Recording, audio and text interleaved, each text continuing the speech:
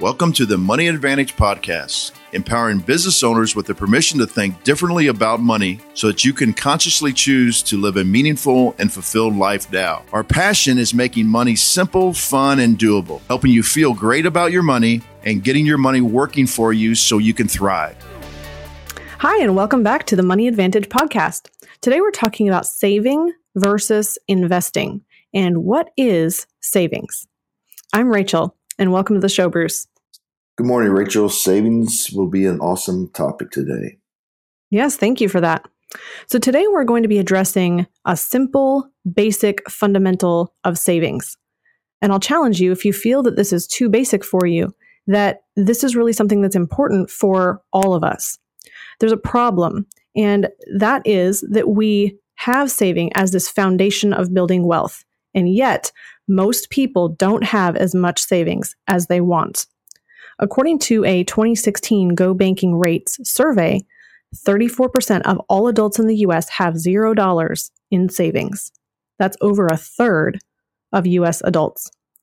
35% have less than $1,000, and only 15% have $10,000 or more.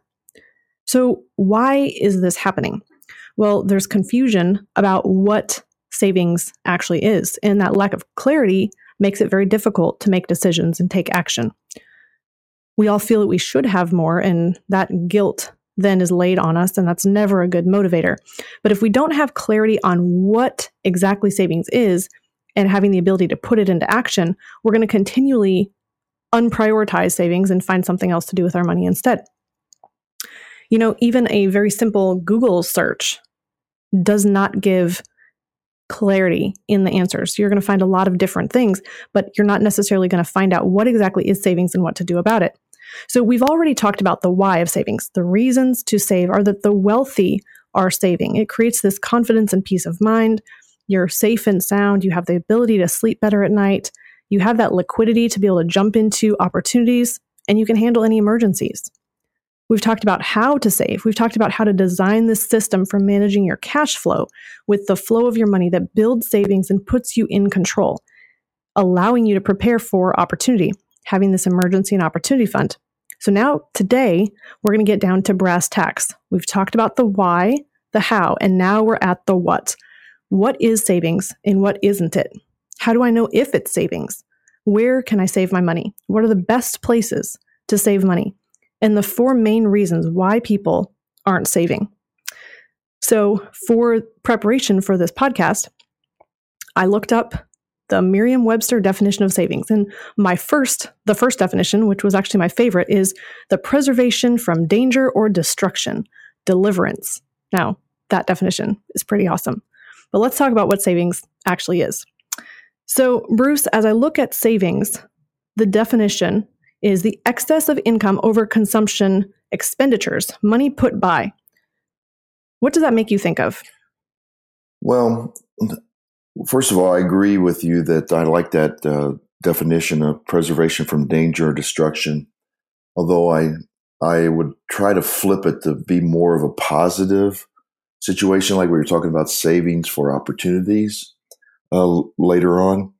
But the excess of income over consumption expenditures, I think it's really confusing for people because a lot of people believe that they just can't save because they have to have a particular product or they have to have a particular service. And that is where the savings gets very confusing because, well, according to this definition, the excess of income over consumption expenditure really means that you're actually at the end, after you consume, you're going to have money left over, and that should be your savings. And most people would say to us, well, I don't have any savings because I don't have any money left over. Mm-hmm. Well, that's because they believe that everything they consume is absolutely necessary. And I think that brings into confusion. So it's really a mindset of looking at everything that you do and consume and decide whether that is really necessary. And then I think we'll talk about this a little bit later, but the idea of paying yourself first should actually be part of your consumption. So you get that out of the way, then you decide what your consumption is going to be after that. Absolutely. And you brought something to light there as you were talking. And if we're talking about the excess of income over consumption expenditures, then we're really talking about cash flow. And I want to separate the definition of cash flow versus saving, because just the idea that you have cash flow, that means you have money that's not spent each month. You have income, which is the money coming in. You have expenses, which is all your money going out. And you have a difference between those two. So income minus expenses is your cash flow. That is not the same thing as savings. That's the excess each month. That's cash flow, or that could be profit if you're looking at your business. And so that's one idea and one item. The other piece is that this is really talking more to the verb or the act of savings rather than the noun, which, if we go back to grammar, noun is a person, place, or thing of what savings is. So we really want to talk about both. What is the act of saving? And then also, what is the thing of savings itself? So when it comes to cash flow, kind of stepping back out of that for a moment, the way to have additional cash flow is, yes, to pay yourself first and have that be an expenditure, which is actually one of your expenses that's going to an account that you're paying to yourself in the future, and then spending the rest for today, which, Bruce, you were just talking about, kind of having that savings first and then the spending. So the first reason why people are not saving is that they have that lack of cash flow. And if you are consuming everything that you make, you want to be in a position where you're recognizing not all of that spending is happening by spending for your lifestyle. Some of that is spending for financial strategies that you've been told to believe that have money flowing out of your control. And we'll come back to that a little later on. But all of your money is going somewhere. All of it's allocated to something. It's a matter of what is that allocated to, and is part of that for your future. That's the portion that we're focusing on for savings. So, Bruce, when we talk about savings defined as a noun, what actually is savings? Well, that's a really good thing to talk about, because a lot of people look at money that they have in different vehicles or products, and they say, well, I've already saved. But really, when we're talking about savings, we want to talk about things that are, you have liquidity, you can use it very easily, and you control that. So liquidity is the definition of that is something that you can easily convert to usable cash very quickly. Uses can be, you want to use this for any purpose, and control is, do you have to ask permission to use your money from an entity, whether that be a financial services entity or the government. So when you combine all these kind of things, liquidity, use, and control, and the knowledge of what you do, what you're really saying is the knowledge of whether you're going to be able to do this, then you're going to find that opportunities will seek liquidity. Nelson Nash says this all the time, that cash seeks opportunity. So most people have money in places they cannot use or access very easily. So that leads to a bunch of cash flow crunches. We saw that recently in the recession, and we're going to see it again because recessions repeat over and over again. We also see it in what I would call personal recessions. Personal recessions would be when a person loses their job, or they get a medical emergency, or they have a situation when they're trying to pay for higher education. So when we talk about savings, the requirement to call it savings is something that has safety, liquidity, and growth. So safety simply means there's no loss of value. Liquidity means you have relatively good access to your money. And growth means it's going to continue to earn some kind of compounded interest. So, Bruce, let me talk about that just for a second. So I want to come back to liquidity, use, and control. So if we put those together, LUC, we could call that passing the luck test, right? Sure. So this is if it is easily convertible to cash, if I am able to use it, and if I don't have to ask for permission. So that's passing the luck test. Now, luck, we all know, is spelled L-U-C-K. And so we're talking about having the L-U-C is really the attributes of our savings itself. So this is it liquid? Is it usable? Do I control it? That is for the savings. Then when we talk about using that into opportunities, we want to invest with knowledge. We want to apply our knowledge to invest in what we know and control. And that's where we really say, if I am using my liquid available or liquid usable and controllable cash, I'm applying that into an investment that I know and control. That's where we say, oh, that person is lucky. They not only had the cash to take advantage of the opportunity, but then they applied themselves in an opportunity that they knew. And so that's how we get luck, L-U-C-K, liquidity, use, control, and we add that with our knowledge. That's how we look at people and say, oh, they just were lucky. Well, they had the liquidity, use, and control of cash, and then they had an opportunity where they were able to apply their knowledge. And so now we're kind of jumping into another way that we can frame that in this idea of safety, liquidity, and growth. And those are three attributes that we would want to see on any ideal account. Now, we don't necessarily always get safety, liquidity, and growth in every account, but we can kind of use this to gauge the quality of a particular account for achieving a specific purpose. Mm-hmm. Would you say that that's a good way of looking at safety, liquidity, and growth? Correct. In most financial vehicles, you can get really good at two of the three, and you'll get a third one, but it'll be suppressed a little bit. So when we're looking at those things, we classify every place we put money according to how much safety it has, how much liquidity it has, and how much growth it has. So yes, I think that this is a good litmus test to when people are looking to place their money somewhere. Good. And so when we are wanting to be in cash, we want to be poised for action. So we're wanting to think about, what is the purpose of this? What is the next step? So not only are we just having cash, but we want to be poised to do something with that.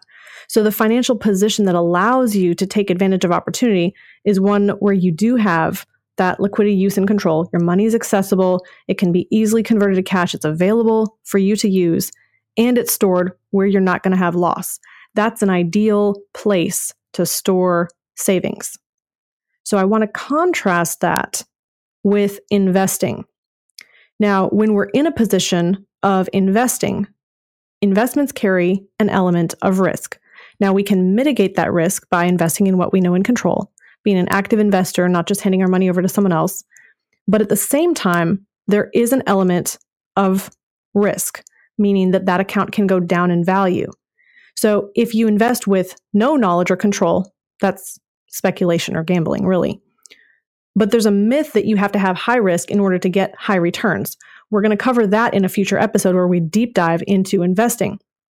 But really, the rule of thumb is, if it can lose value, it's not savings.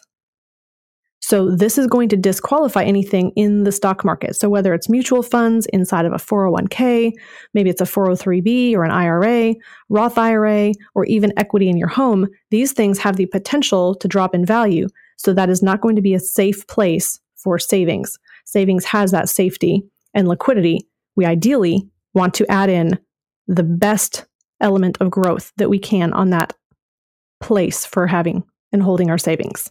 Would you agree? Yes, and I think the other thing that I see with business owners, they put all their money that they would consider saving back into their business right away. So they're not consciously looking for the best opportunities. The great thing about putting it back into your business is you have the greatest knowledge of your business. But a lot of business owners I run into don't have very much money in the savings, and they say, well, I'm really just putting all my savings back into my business.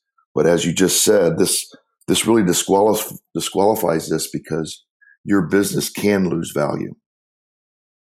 Yes, absolutely. And if you're investing in your business, I mean, that is definitely an investment, right? But you're putting your money in something that is an asset that Is it quickly convertible to cash? Not necessarily. Can you use it potentially if you sold off a portion of your business or maybe some of your equipment?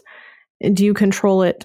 Generally, yes. But we could apply then that luck test or the safety, liquidity, growth test to it and say, is my business, is cash invested in my business? And it would depend on how. Is it in your building itself? Is it the real estate of your business? Is it in marketing in your business? Is it in inventory? So those things, we'd say, well, that's not necessarily a good mark of savings. That would not be a good place to store the savings. Correct. You're investing in your business. Yes. And so as we look then at reason number 2, why people aren't saving, we're looking at, there's this tragic distinction. Well, there's this tragedy of losing the distinction between saving and investing. Really, there's been a blurring of the lines between saving and investing, and it causes many people to lose control instead of gaining it. Saving and investing are two very different tasks that we assign our money to. Now, when we're saving, we want safety, liquidity, growth on that money. We want it to be liquid, usable, and we want to make sure we control that. So when people are saving for retirement, let's talk about this for a moment because we see this happening very commonly. Many people think that they're saving for retirement, and that's been a common phrase that has been used and promoted also by retirement planning and the whole retirement planning industry. But really, they're investing. So if you're putting your money at risk in the stock market, that is truly investing. If you're putting aside a portion of your income, that means you have cash flow. That doesn't mean necessarily that you're saving it. If you're moving that automatically into a 401k through payroll deductions, that means you're automatically investing. Most of the time what happens is that decision then causes you to have nothing left over to actually move into true savings where it's safe and won't drop in value. And so this person who's putting money into a retirement plan may think they're saving, and they actually end up that they're not saving at all. They're investing automatically, and they're saving if there happens to be money left over at the end of the month. So the way that we want to fix that is we want to turn the tables, and we want to say the way that we see the ultra wealthy working is that they're saving automatically and they're investing intentionally. They're not just investing haphazardly or automatically on a schedule. They're making sure that their investment decisions are programmed and calculated, and they know exactly what they're doing. So while most people are busy believing the marketing, following the rules, they're investing in their retirement plan automatically with the payroll deductions. And we've seen that the wealthy have transcended that system, and they're doing just the opposite. So the successful prioritize savings, so much so that they save automatically. They have boring, predictable money that they can count on to be there when they're ready to make a very deliberate investing decision in the right opportunity. And this is something like buying assets at a deep discount during a time of crisis. But the one thing I want to point out is it's really important to have the savings in the first place and not have that money burning a hole in your pocket and saying, well, I need to convert this into an investment right away. The value of having savings allows you that confidence and slow deliberation to make sure you're making the right investment decision, not just any investment decision. Yes, and no, this is this distinction can you really show that this distinction really hurts the American people, because when you do not take the time to intentionally invest into something, but you just do it automatically, it has been proven over and over that people then pull money out of their retirement accounts in a premature situation. Example, I have an article from the New York Times in November of 2014, and it says over a quarter of the households that use one of these plans, they're talking about retirement plans, take money out for purposes other than retirement at some point. In 2010, 9.3% of households, and they actually use the word save, who save in this way, paid a penalty to take money out. They pulled out $60 billion in the process. So in 2010, people who thought they were saving ended up pulling out $60 billion out of retirement accounts. Now, for our listeners, that means that they would have to pay the taxes on it. Of course, when you put money into a retirement qualified plan, all you're doing is delaying taxes anyway. So that's not a huge deal. Although you are taking out before 59 and a half or prematurely, means that you are taking $60 billion out and another 10% penalty will apply. So, the government is taking another penalty of 10%, or in this case, in 2010, $6 billion of penalties. So this is really interesting. I've seen many of these different types of early withdrawals. In in a Bloomberg news article of May 11th, 2014, what they found that people were taking 50 in 2011. So in 2010, they took out 60 billion. In 2011, they took out 57 billion. So almost the same amount for $5.7 billion. So this is happening over and over in our United States plan to actually save into retirement accounts. And this is the part that is causing people to get these excess penalties. And most of these excess penalties in these articles are saying because they are having things come up in their lives, which they really should have money set aside in a savings to deal with, such as loss of a job or increased medical costs or higher education for their children. Absolutely. And you shared one piece that when we have a penalty applied to using our money, that means we don't control it and we don't have access to it. So that is back to our liquidity use and control. Correct. We have to ask permission to use our money. We may not have access to that. And if we do get the access, we have a 10% penalty. It also means that it's not as liquid or usable as we want it to be. So those are a couple of pieces that makes those retirement plans not an ideal savings vehicle. The other piece is that it can lose value. I mean, we know back when we looked at 2008 and people were having their 401k turn into a 201k cut in half because of the stock market drop. So if you thought you had $100,000 in your account and all of a sudden you woke up and the stock market caused your 100,000 to turn into 50,000, that is also not a reliable way to say, well, I know that this money is going to be there for me and give me confidence and peace of mind. And unfortunately, what happened during that time period, if people didn't have money in savings where it was real liquid, they rated their 401ks like piggy banks. And it went, not only did it go from 100,000 down to 50,000, but now they're taking money out when it's only at 50,000 because they didn't have money anyplace else. So even if they didn't take it all out, they now took money out at 50,000. And let's say they took $10,000 or $20,000 out. Now when people say, well, don't touch it because it'll come back in value, well, now you have to grow, say, 40 or 30,000 back to 100,000 over a time period, which means the rates of return have to be even greater. So absolutely. So you're taking money out at the worst possible time. Oh, absolutely. And that's really hard to recover from, getting from 20 to 30,000 all the way back up to 100,000.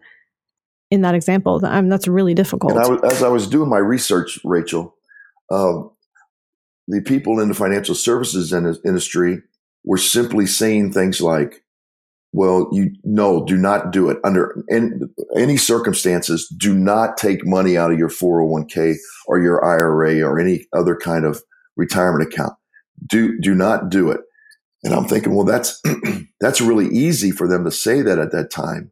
But if people don't have savings, I actually found an article where Mark Rubio, who was actually during his presidential run, took $68,000 out of a 401k from a previous employer. Mm-hmm. And his justification was, he had to have higher costs for education, and he would also need the money to run his campaign. So even a high-profile person like a congressperson who should have really good advisors around him said, "Hey, I have to have this money." So he lost control of that money and caused him to pay quite a bit in taxes and penalties. Oh, absolutely. Which, again, just highlights the reason why we want to make sure that when we are saving, we're truly saving in a place that has liquidity, that we can use it. It's in our control. We don't have to have that permission to get to it. There's no taxes and penalties to get that money. And we also want to make sure it doesn't drop in value. So when we look at the ultra wealthy and what they're doing, they are giving top priority to increasing their net investable income, the portion of their income that is able to be put to the side in savings and later be able to be invested. That's more important to them, having a portion of their income be free from today's expenses so that they can put that aside. That's more important to them than maximizing returns. So if you spend less of a percentage of your net income as it grows, you can always be saving more and more as a percentage of your income, and that's saving more and more dollars every year as your income increases as well. So save automatically and then invest deliberately with intention and with knowledge that it really is the right investment that matches your value system, that matches your investor DNA, that is something you personally know and control. It's not just a great investment if it's somebody else's best investment. It needs to be what matches your investor DNA. So when we see the ultra wealthy doing that, they know what their ideal deal looks like. They know how much capital they need to do that deal, and they only do deals or investments at a certain dollar threshold or more. If you are an ultra wealthy family and you know you only invest in properties that are a certain type of commercial property and you are looking for deals $500,000 and more, you're not going to go invest in something else that is completely unrelated that's a $5,000 deal. It's just not even going to be of interest to you. So when you have built up the capital, you know exactly what you need and what you're looking for, and you find that investment that meets that predefined criteria, that's when you're able to apply your cash that you have in savings, the cash that has liquidity, use, and control around it. You're able to apply that knowledge, and then you're able to invest very well. So really, what we want to emphasize here is keeping that substantial store of cash that can be used when cash becomes king. You're not just itching to say, I've got to put this money into an investment somewhere. Really, having the cash in savings is really valuable to you. So as we then move into where can you save money? What are the best places to put my savings? Let's talk through, Bruce, some of the accounts that people use to hold money and really evaluate these against that safety, liquidity, and growth, and help to bring that discussion to the forefront. Is this a good place to save money? Is this truly savings, or is it not? Right.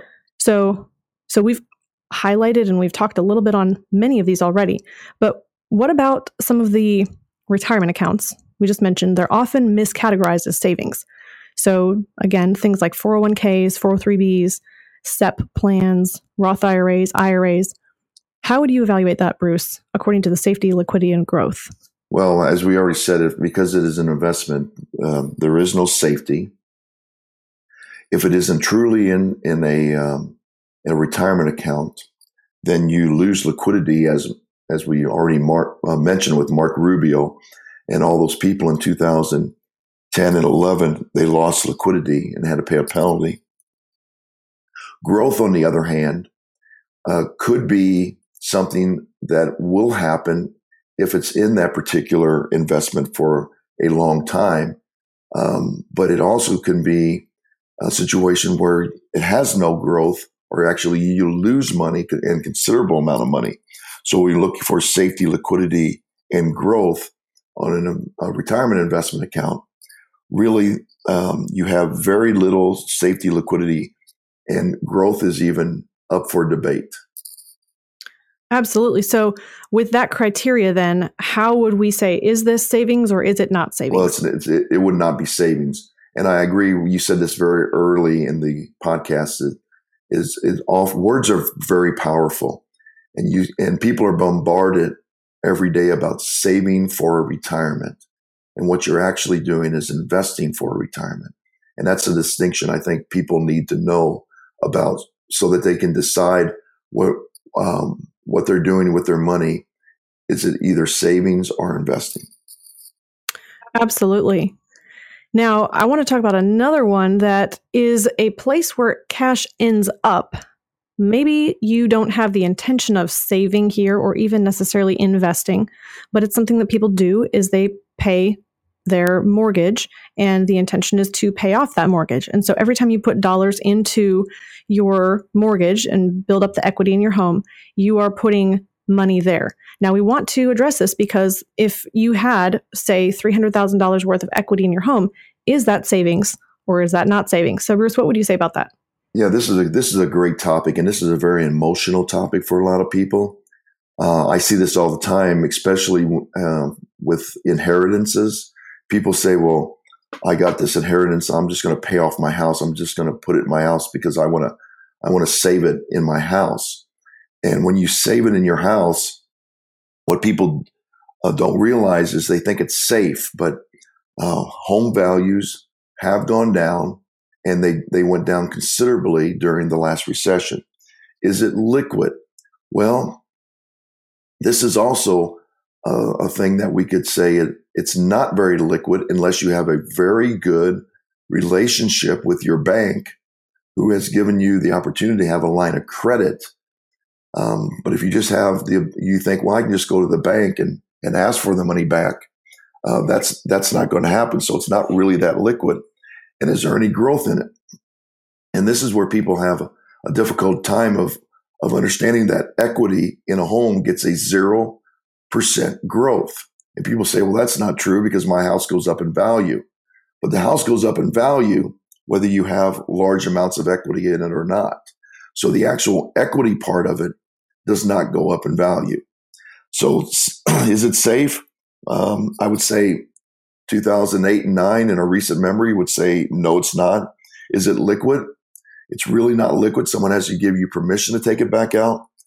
And then the growth of it is definitely, if you really understand what's happening with the equity part of it, that equity has 0% growth. The asset itself, though, does grow. True, and has the potential to appreciate or to drop in value. Correct. So I would say that home equity is not savings. It's not. What was that, Bruce? No, it's not. I mean, if you go by the criteria, it's not. All right. So you brought up something else that I wanted to highlight here as well. And this is a third reason why people aren't saving. And it's that they feel that, well, I have access to capital through lines of credit. So therefore I have access to someone else's money. It's not my own that I could use if I had an emergency or an opportunity. But let's evaluate this as well. So this could be something like a credit card with a limit that is unused, or it could be a revolving HELOC on your house. Both are an open line of credit to borrow capital, essentially. And so when we're looking at that, it's not having a positive sum of cash in savings. It's really kind of having negative savings. It's the ability to access someone else's capital and take yourself into a negative position, or you're borrowing against the equity in your house, or you're borrowing against the credit card. So let's kind of talk through that a little bit. So it's valuable to have that access to someone else's capital as well, but it has limits and it's not true savings. So Bruce, let's talk about those for just a second. Well, I've had several real life situations that a line of credit has been taken away by the bank or reduced severely by the bank when they have liquidity crunches. Several business owners, when we went through the recession, the banks had problems with liquidity, and so they had to lower the lines of credit with the business owners. And of course, that would be the same with homeowners. And then also a lot of business owners and individuals found that the credit card companies also cut their credit limits. So this is another example of how not only is it negative savings, but it's also an example of you do not have the control of that. So you don't necessarily have the growth and you don't necessarily have the safety that you need to use our litmus test of safety, liquidity, and growth. Absolutely. And so that's something we want to have available to us. The ability to have something you can borrow against is a great situation to be in. But we also don't want to have only that at the expense of having true savings where you have cash set somewhere to be able to access in an emergency or to leverage into an opportunity. So let's talk then about more of the typical standard savings vehicles. And here is where we get into the fourth reason, really, why people aren't saving. And this is that they feel that, well, if I am saving, I'm getting such a low rate of return, it doesn't even seem to be worth it. And so we're going to address that as we go through these. So obviously, savings accounts probably would top that list in terms of where should I put my savings. So I'll just run through that real quick. So savings, yes, you're going to have safety generally. If you want to talk about the safety of banks, I mean, there have been bank failures in the past, but generally money in the bank is fairly safe. It's up to the FDIC insurability limits. They can back that account. Is that $200,000, Bruce?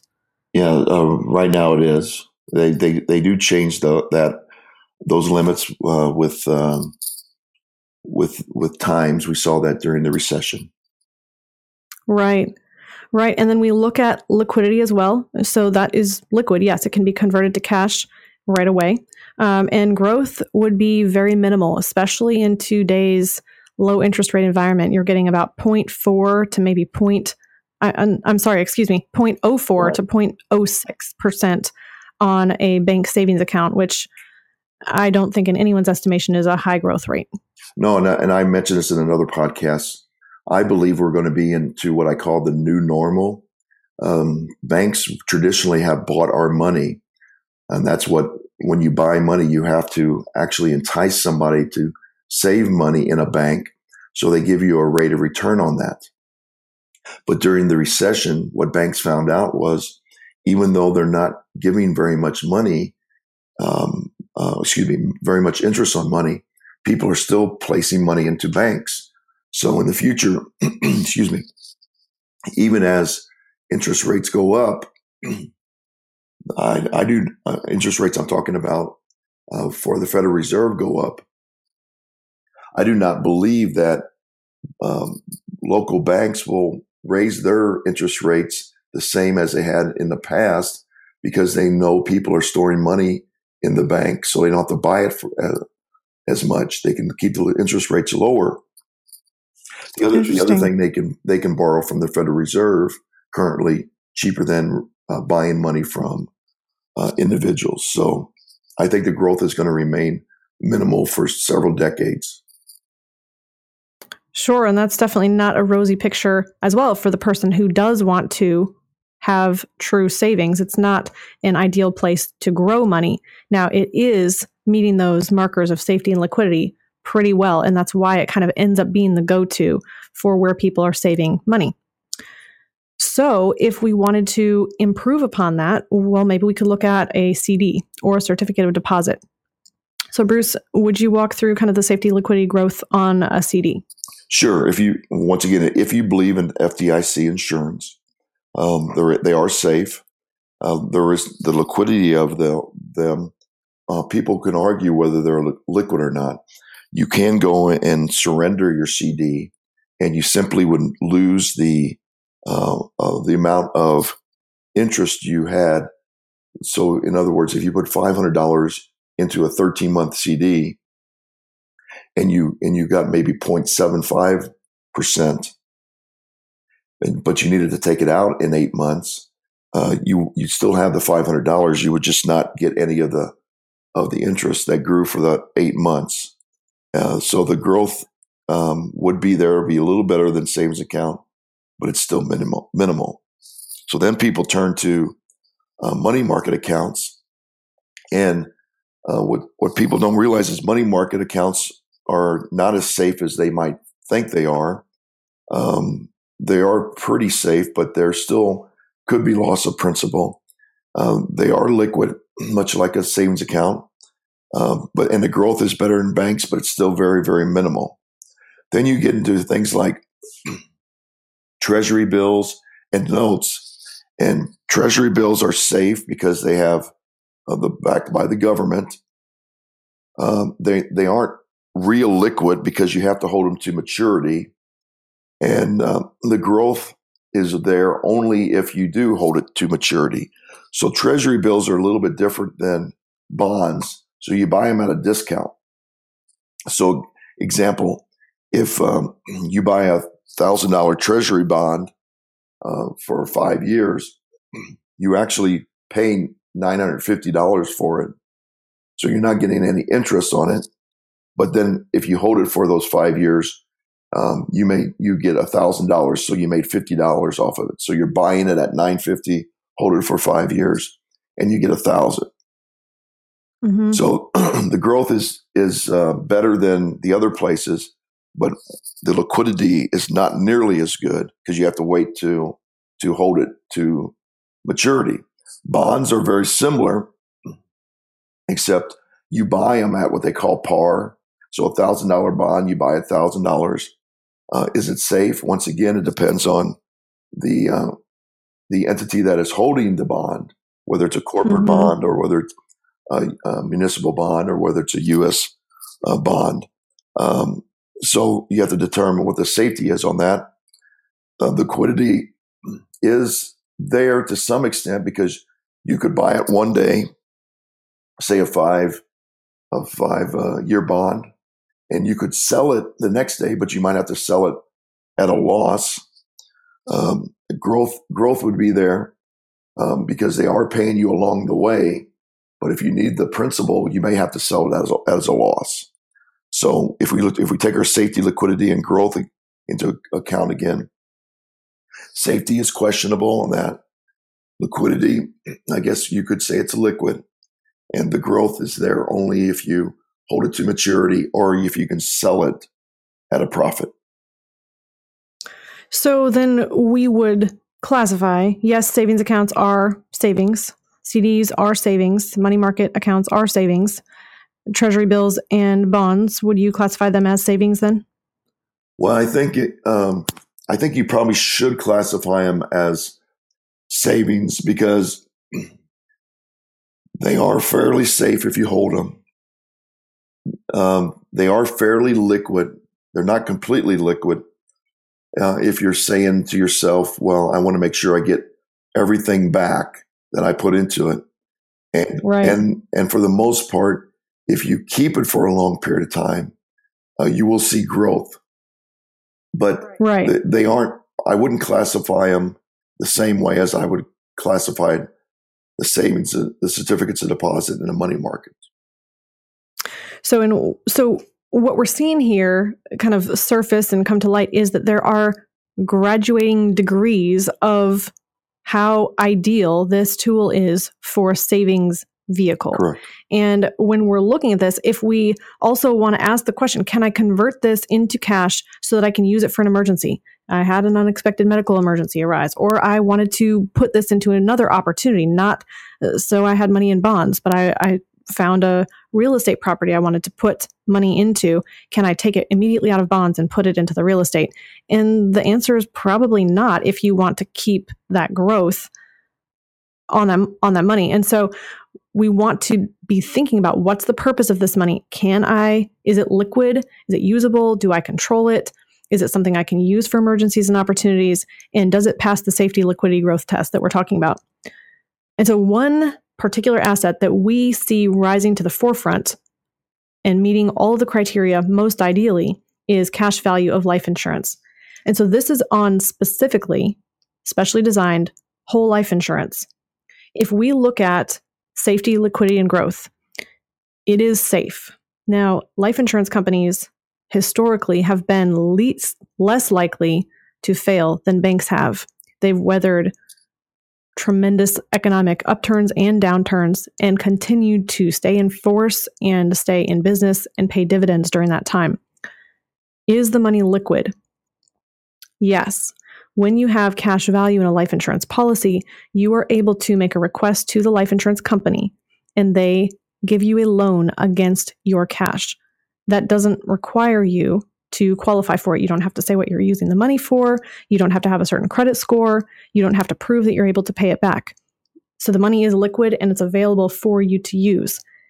And in terms of growth, we see a much higher growth rate than a typical savings account. So this is usually right now in today's interest rate environment between about 3 and 5% total growth over a 30-year span if we look at the growth of dividends and interest within that policy.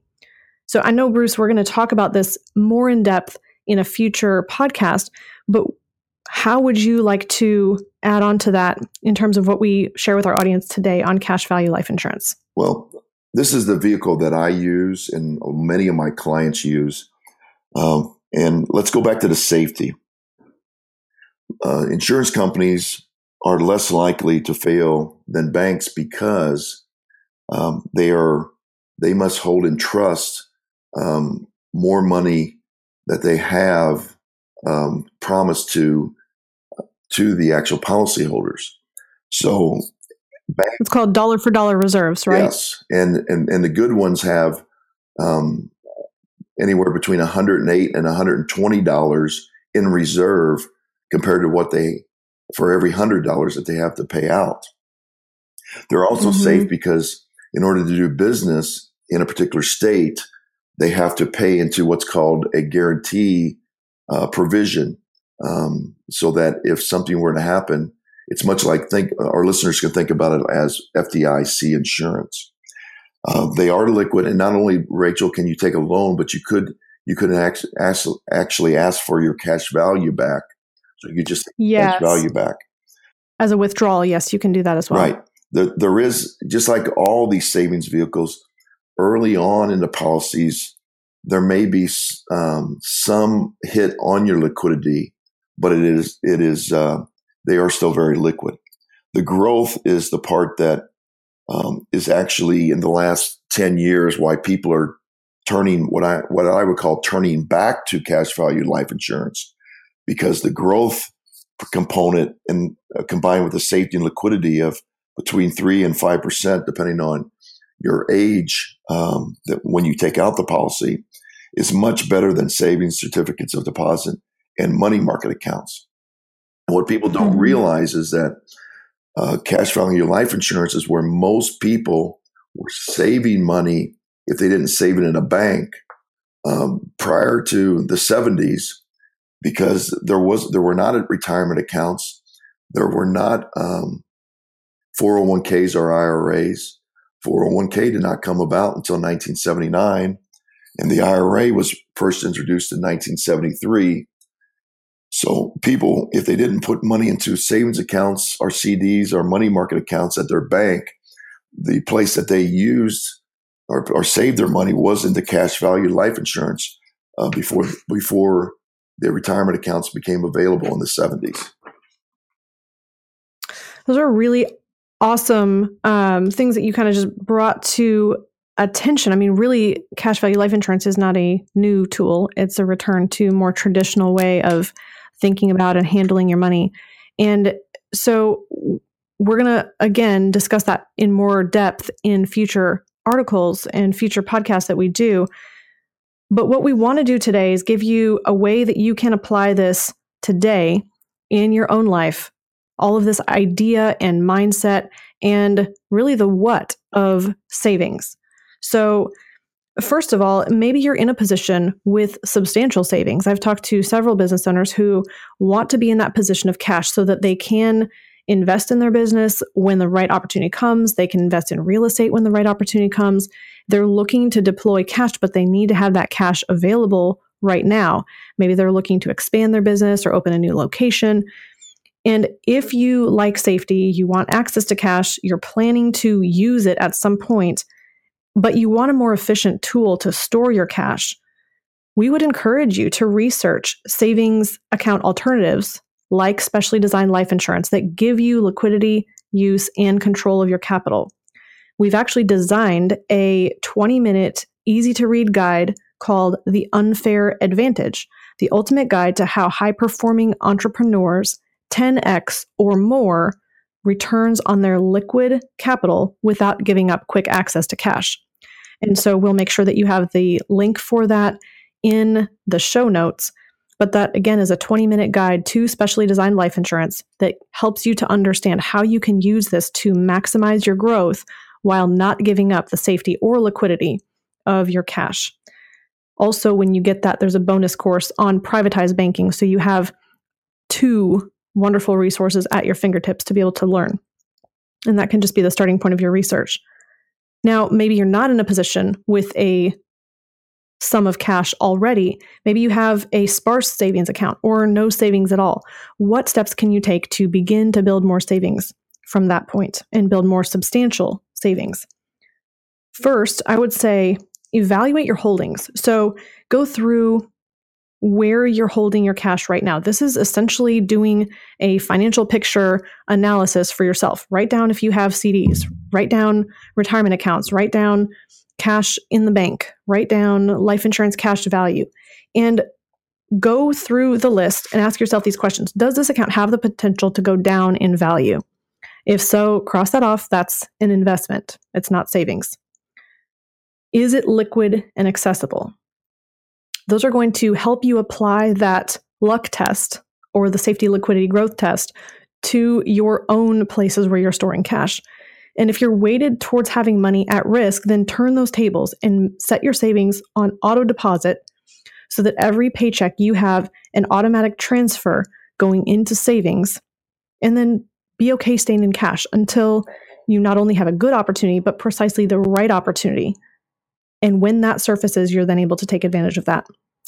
And then, Bruce, I want you to talk about this as well. So another way that you can increase your cash flow so that you're able to save more would be to evaluate your financial decisions that you're making and figure out, are they putting more money into your control or out of your control? Now, we realize that that's probably something that you may not be able to answer the question to right now if you're listening. But Bruce, can you share with them how a financial picture consultation would help them to do that? Yes. We are not, when we talk about cash flow awareness, we want to talk about it in a positive way. We just want people to be more aware of where their money is going so they can make conscious decisions about whether they want their money to go in that place or not. And we see this on an everyday basis. We're not trying to put you on a strict budget, because budgets are talking about what you can't have. But I don't think people realize how much money flows through their fingers throughout their lifetime. And it's simply because they're not aware of how much money they spend on certain items throughout the day, or they do not take time to see if they can spend spend less money on the same product by just doing a little extra resource work by looking for different people that are offering the same type of product. And it takes some time. It takes some commitment to do that. And in order to do that, what we do is we walk through your cash flow awareness on what we would call fixed things that you pay for every month, and variable things that you pay for every month, and then irregular things that you pay for throughout the year, and fixed things that you pay for throughout the year. So we then look at that and see what that number is. That is very valuable for a lot of people, just to show them, oh, wow, I didn't realize I was spending that much money in this area, and I don't even want to spend that much money in this area. And in fact, the savings on that area, then I can either save, or I can invest, or I can spend it in a different area. So that's valuable. Mm-hmm. And we have to do that, though, by evaluating cash flow. So then we find all your cash flow that's coming in from different areas, subtract the fixed costs, subtract the variable costs, subtract the unforeseen costs, and whether they're irregular costs throughout the year or something that you pay once a year. And then we see if there's any surplus, and then we help people redirect that surplus into areas that they want to redirect it. And so this is something that you can do on your own with a cash flow awareness exercise. And this is also something that we would love to help you through as part of a financial picture consultation. And so some of those decisions to, do I pay off this debt? Do I overpay on my mortgage so that I can pay that off more quickly? Do I contribute to a 401k? Those types of questions, do I keep this particular life insurance policy in force or not? Is it really helping me in the long run? Some of those decisions may have money flowing out of your control, and some may have money flowing into your control. And we would love to help you walk through your financial picture and discover ways to get more of your money flowing into your control so that you can direct more of it to savings that you control, so you can build up the emergency and opportunity fund, and you can be in a position where you have more confidence and peace of mind. So I wanted just to say thank you to our listeners today. Up next, we're going to be talking about saving versus investing and what is investing. So we're going to deep dive more into that. And until then, success leaves clues. So model the successful few, not the struggling crowd, and build a life and business that you love. To learn how high-performing entrepreneurs 10x or more returns on liquid capital without giving up quick access to cash, go to themoneyadvantage.com/liquid-capital to get The Unfair Advantage, your 20-minute easy-to-read guide on maximizing your savings. Thank you for listening to the Money Advantage podcast. Today's show notes and resources are available for you on themoneyadvantage.com. If you like this episode, make sure you subscribe and leave a review. If you have any questions or desire to speak with a qualified financial professional after listening to today's podcast, we encourage you to reach out to us at hello@themoneyadvantage.com or check us out at themoneyadvantage.com. The opinions and views expressed here are for informational purposes only. This material is educational in nature and should not be deemed as a solicitation of any specific product or service. All investments involve risk and a potential loss of principal. Kalos Capital Incorporated nor Kalos Management Incorporated offer tax or legal advice. Please consult with a tax advisor or attorney for advice regarding the impact on your portfolio. Securities offered through Kalos Capital Incorporated, member FINRA, SIPC, MSRB, and investment advisory services offered through Kalos Management Incorporated, and registered investment advisor, both located at 11525 Parkwood Circle, Alpharetta, Georgia. E3 Consultants Group is not an affiliate or subsidiary of Kalos Capital Incorporated or Kalos Management Incorporated.